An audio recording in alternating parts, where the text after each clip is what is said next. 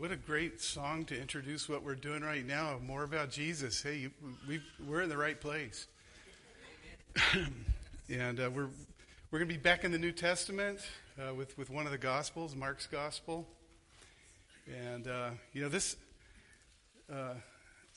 Gospel account is believed by most people to be actually the Gospel according to Peter. Where Peter gave Mark the information and he wrote it down. And so, as we go through it, think Peter. Think of Peter's experience. Think of, as we go through this, about Peter's involvement. On the day of Pentecost, after 50 days after the ascension, after Jesus was crucified, the disciples gathered together in Jerusalem, and the Bible says they were all in one place in one accord. They were all together, and the Holy Spirit came upon them as they prayed together, as they sought God. This was the Holy Spirit who Jesus had promised who would come in power, and he did. And Peter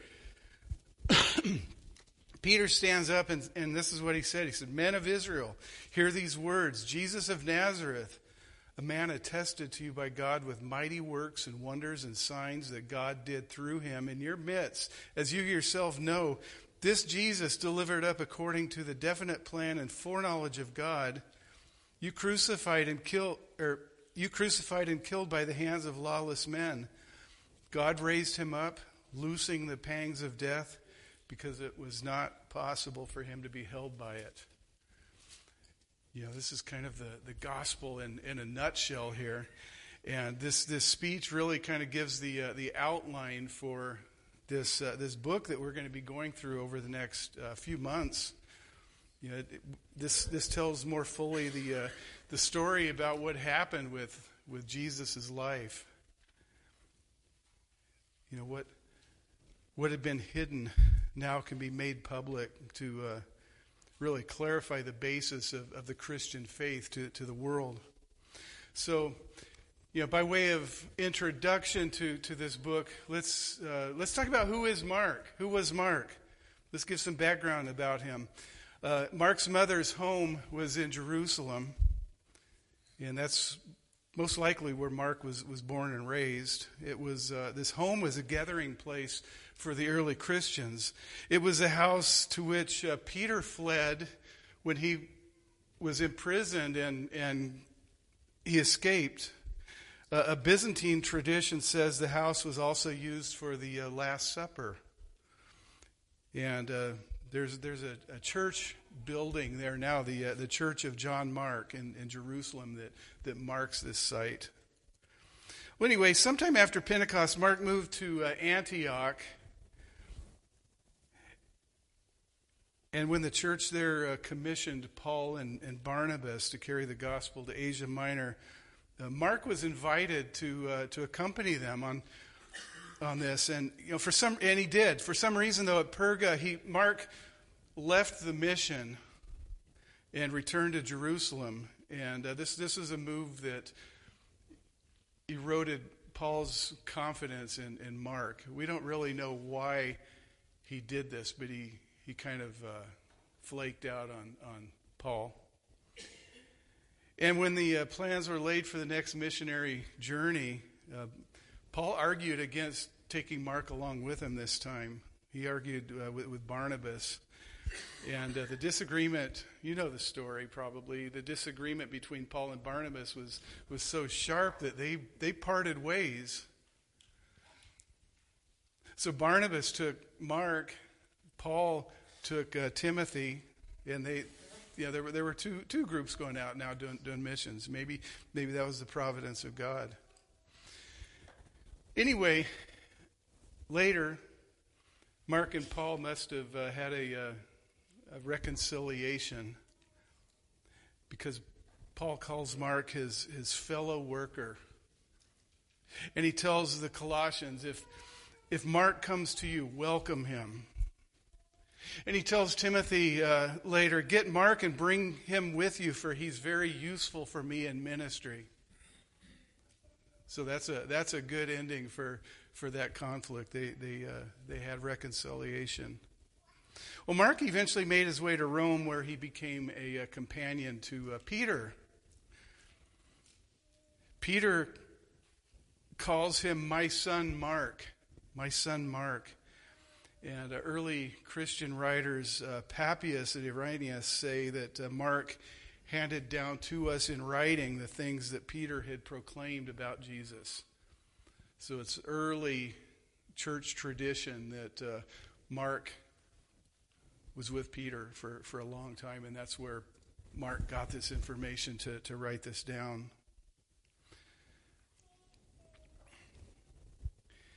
We'll be spending quite some time learning from this gospel account, and by way of backgrounds, let's talk a little more about this book.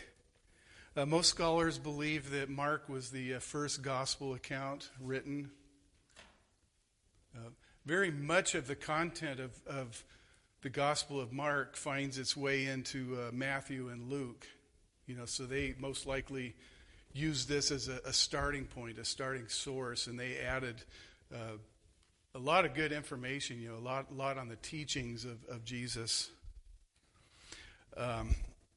The target audience seems to be the Gentiles, the Romans, rather than Jews. There's very little reference in the Gospel of Mark to the Old Testament. Occasionally, Mark will explain something about a Jewish custom for people who wouldn't understand. These Roman Christians who Mark was writing to were facing persecution. The Roman historian Tacitus wrote about how many Christians were being arrested and brutally executed by being thrown to the wild beasts, crucified, and being burnt alive. So the readership here is highly persecuted. And we'll see from time to time as we go through this how Mark refers to things in a way that would bring them comfort. Mark's account is shorter than the other gospel accounts. It doesn't contain as much of Jesus' teaching. He only lists 4 of Jesus' parables in this gospel. He doesn't spend a lot of time talking about Jesus' controversy with the Jewish religious leaders. But this is more of an action account. One of the things that we'll point out as we go along, but there's this one word that he uses a lot, and it's translated, depending on your translation, as immediately. So, Jesus is doing this, and immediately this happens. Immediately this happens. So maybe you have, your translation says straightway. I think the King James Version uses that. So Mark has a particular emphasis on who Jesus is. Each gospel writer does. Each gospel writer presents the story in a different way. It's just like if you have 4 witnesses to some event, and 4 newspaper reporters, as these witnesses report what happens, one of them might emphasize one thing, one of them might include details that the others don't, but they all harmonize into a true story of what happened. It's kind of neat, really, because it really gives a full dimensionality to the gospel story.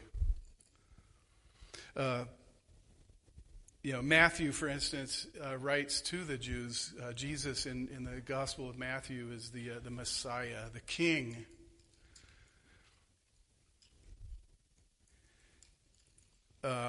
Papias of Hierapolis, who lived in the first half of the 2nd century, says that this tradition is preserved in Eusebius' ecclesiastical history. According to Eusebius, Papias wrote as follows: Mark, indeed, who became the interpreter of Peter, wrote accurately, as far as he remembered them, the things said or done by the Lord, but not, however, in order. For he, Mark, had neither heard the Lord nor had been his personal follower, but at a later stage, as I said, he followed Peter, who used to adapt the teachings to the need of the moment. Not as though he were drawing up a connected account of the oracles of the Lord, so that Mark committed no error in writing certain matters, just as he remembered them. For he had only one object in view, namely to leave out nothing of the things which he had heard and to include no false statement among them. So, you might notice when you compare the Gospels, Mark doesn't always present things in the same order, but he presents them in a logical order. And the way he writes, a lot of times he bookends events. And we'll point that out as we go along. In fact, this morning we'll see that, where Mark starts out saying the beginning of the gospel. And then in verse 15, he goes back to the gospel. And so it's kind of a unit here that we'll be covering, bookended by references to the gospel. Luke, when he writes his gospel account, he says that he's attempting to present things in an orderly manner. He's more concerned about the historical sequence. It's just a different emphasis. In 2 Peter 1:16, Peter makes an interesting statement. 2 Peter 1:16, for we did not follow cleverly devised myths when we made known to you the power and the coming of our Lord Jesus Christ, but were eyewitnesses of his majesty. Very important to Peter that the truth gets out. Well, let's now look at our text, Mark chapter 1. We're going to read from verse 1 to verse 15. So read with me in your Bibles. Mark 1.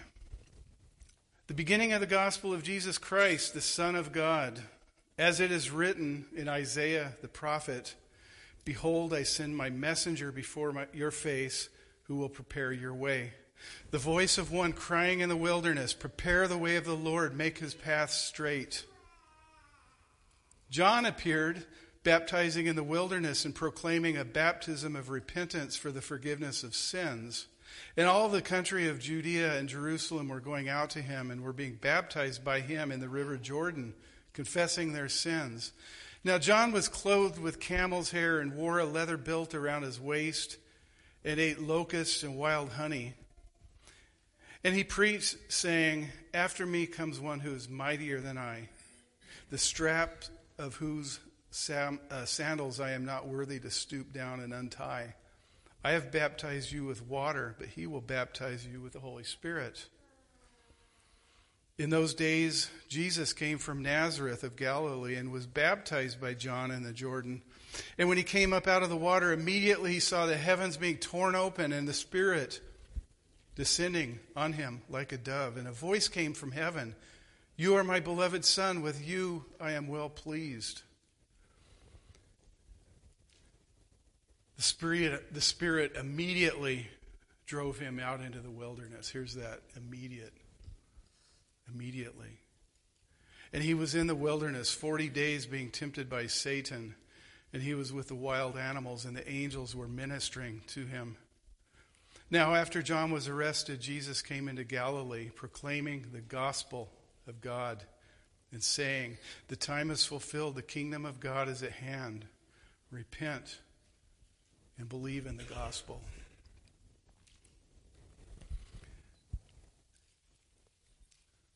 So we notice this about the structure here. In the beginning, he says the gospel, the beginning of the gospel. The end of verse 15, repent and believe in the gospel. That's why the title of this sermon is the beginning of the gospel. This calls us to look at what lies in this this logical chunk. There's a word we learned in seminary that I bet many of you have not heard. It's called this unit is called a pericope. spelled like pericope. And it's a logical section of Scripture. So first of all, let's look at this gospel. The first point is that the prophets attested to the gospel. The prophets proclaimed this gospel. He starts right out saying this, after telling us what the book is about. That is the good news of Jesus, the Messiah, the Christ, the Son of God. He ties what is happening here to the Old Testament. He ties the Old Testament to the New Testament, the beginning of the gospel. He quotes from two Old Testament prophets here, Isaiah and Malachi. And it's especially significant that he quotes from Isaiah. Isaiah talks a lot about the Messiah.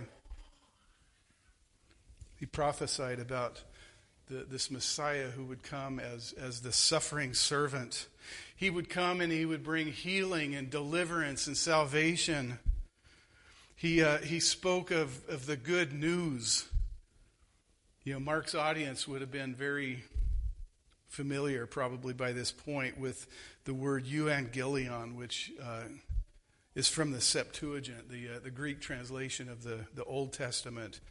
Euangelion is the noun form of the word gospel. The verb form is euangelizo, which means to proclaim the gospel, proclaim the good news. And in Isaiah 52:7, the prophet Isaiah says this: how beautiful on the mountains are the feet of those who bring good news. Euangelion. How beautiful are the feet of those who bring the gospel, who proclaim peace, who bring good tidings, who proclaim salvation and say to Zion, your God reigns. In Isaiah, the gospel includes the element of peace. What is the Hebrew word for peace? Shalom. And shalom, this word means more than just a cessation of conflict. It means wholeness. This is how things ought to be. Everything made right. Everything as God intends. Jesus is called the Prince of Peace, the one who brings this restoration.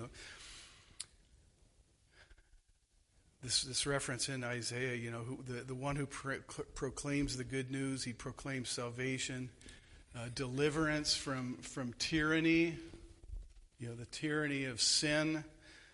Also includes the idea of the reign of God, the kingship, the kingdom of God. All these ideas tie together here. The prophecy from Isaiah and Malachi speaks of the one who is going to prepare the way of the Lord.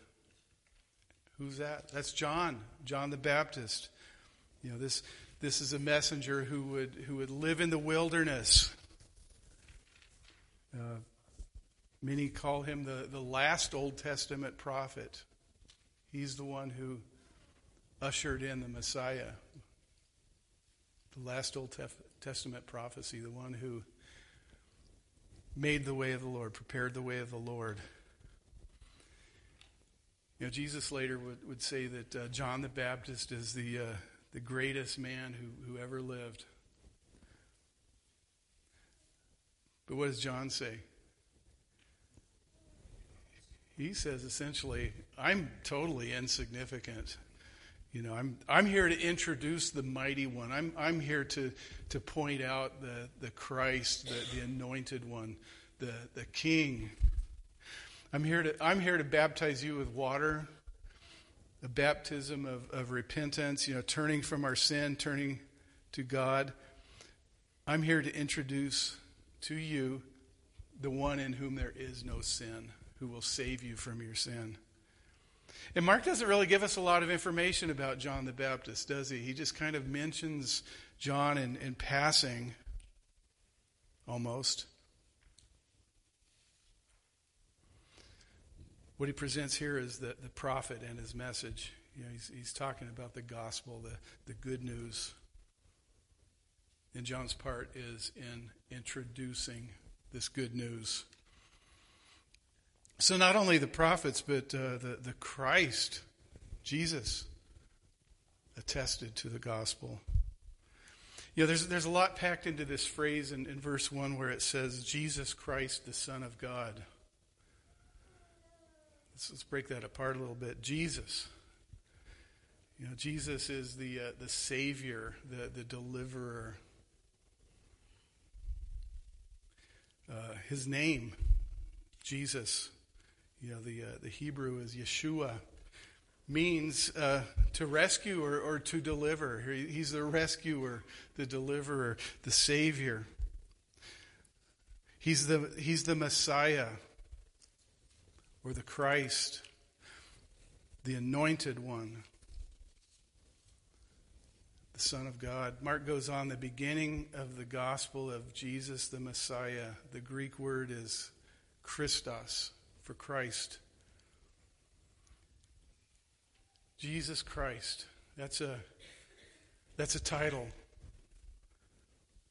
It's got a lot of theological meaning. The people of the Old Testament were looking to a coming day when Yahweh would send a liberating king, one who'd been anointed to liberate his people. And so Mark says at the beginning, the Evangelion, the gospel of Jesus, the liberating king. Jesus is the Son of God. Many places in Mark's gospel account identify Jesus as the Son of God. The disciples eventually saw that. Peter makes the announcement, the confession, you are the Christ. You are the Christ. There was a Roman centurion, we'll see towards the end, who declares Jesus as the Christ. God the Father, when Jesus is baptized, acknowledges Jesus as my beloved Son. Also, he says the same thing at the Mount of Transfiguration. We'll see that later on. Interesting, even the demons in the Gospel of Mark say this, you are the Son of God. And it shows up several other places in the Gospel, most often on the demons, it seems like, who recognize him for who he is. Mark has a very high Christology from the very beginning, the very first verse, the gospel of Jesus Christ. The gospel is Jesus. It's all about Jesus, the anointed Messiah. And according to the Apostle Paul, it's all about Jesus, the gospel, when he says what the gospel is. Christ died for our sins according to the Scripture. He was buried. He was raised on the third day in accordance to the Scriptures. He appeared to the disciples in more than 500. In accordance to the Scriptures, that's very significant. This is God's plan from the beginning. And we've talked about how Jesus on the road to Emmaus said, he went through the Scriptures from the law and the prophets, showing how the Old Testament attested to him. He told the Pharisees, you search the Scriptures because in them you think you have life, but they talk about me. Genesis 3, from the very beginning, Eve's seed would crush the serpent's head. The curse of sin on the very creation would be demolished through this Christ, this anointed one. Things would be made right. There would be shalom. God and man reconciled. Creation redeemed. Jesus Christ, the Son of God. And we see in verse 9 where Jesus is baptized by John. We see the beloved Son, loved by the Father. We see the Holy Spirit descend He's the anointed one, anointed by the Holy Spirit. What a beautiful picture this is. Yeah, Mark gives us a very brief account of Jesus' temptation in the wilderness. He didn't really say much about what happened, about what Jesus says, about what the temptations are. But John points out a few things. First, he's driven to the wilderness by the Holy Spirit, the Spirit of God. Second, he's tempted by Satan. Third, he's with the wild animals. And finally, he's taken care of by the angels. Why is that significant that he's surrounded by wild animals? Well, these people who are reading this for the first time are being thrown to the wild animals.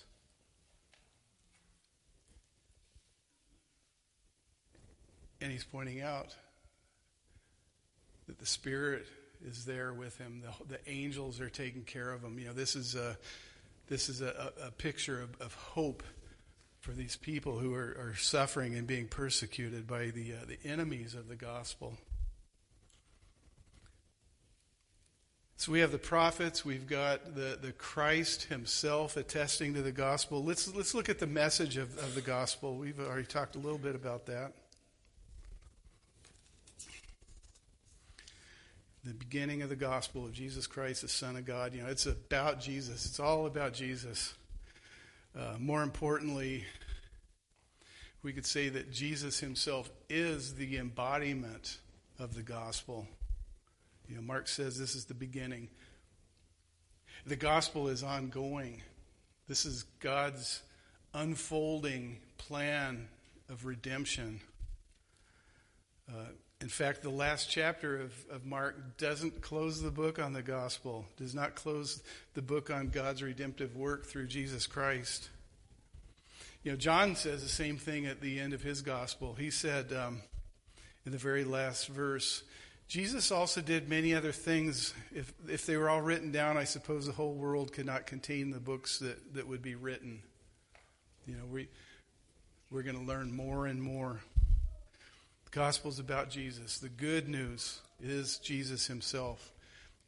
Jesus proclaims that in verse 14. He says, now after John was arrested, Jesus came into Galilee proclaiming the gospel of God and saying, the time is fulfilled. The kingdom of God is at hand.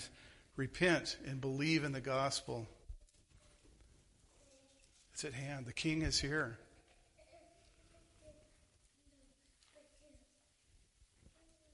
What God had in mind from the beginning, it's happening right here. It's taking place right now. The gospel's about Jesus. Jesus begins his ministry here in these first few verses. What's his message? It's the gospel. The time has come. The time has come. The kingdom of God is at hand. Repent, believe in the gospel. There's this sense of urgency. The time has come. Now is the time to act. Now is the time to repent and believe. These two things, repentance and belief, they're closely related. They're the two sides of the same coin. The first word is translated repent. The Greek word is metanoia. And that metanoia is a change of mind. It's a change of thinking. And for both John the Baptist and Jesus, the message was that repentance came along with belief. Repentance was a prerequisite for experiencing the reign of God. Repentance comes along with belief. Belief without repentance is empty. Belief is not merely just an intellectual consent. It's like, oh yeah, I believe Jesus lived 2,000 years ago. I believe. Well, that's not saving faith. It involves a decision to turn from our sinful ways and to turn towards God. It involves a transformation of the mind and of the will. The gospel calls for us to change. Dallas Willard said, if the gospel is not transformational, it is not the gospel of the Bible. Jesus came to change us. Paul gives the following view of the gospel in 1 Corinthians 15, 3 through 6. I passed on to you what was most important, what had been passed on to me. Christ died for our sins, just as the scripture said. He was buried. He was raised from the dead on the third day, just as the scripture said. He was seen by Peter and then by the 12. I read this earlier. The gospel, God's redemptive plan. This is what we're going to be talking about for the next few months here. Jesus Christ, who came to save sinful humankind. The Christ who came to make a provision for our return to God. The one who came to bring shalom. So, in conclusion, let's wrap this up. Mark says this is the beginning of the gospel. It's the end-breaking kingdom of God on earth. The gospel is the good news. It's news that has the power to change the world as we know it. It's all about Jesus. It is Jesus. Like I said, the Christ, the Messiah, is the embodiment of the gospel. The Messiah, the anointed one, the Son of God, who came to bring reconciliation between God and man. And the gospel is to go out. It's to be proclaimed. Jesus says later, we don't hide it under a bushel basket. We don't cover it up. We don't hide it. We need, and the Lord needs the gospel to shine brightly in this world of sin and darkness. The beginning of the gospel of Jesus Christ, the Messiah, the Son of God. The gospel continues. Jesus is living and active on the earth and in those who have repented and believed in him. Let's pray. Lord God, we rejoice in you. We rejoice in your redemption.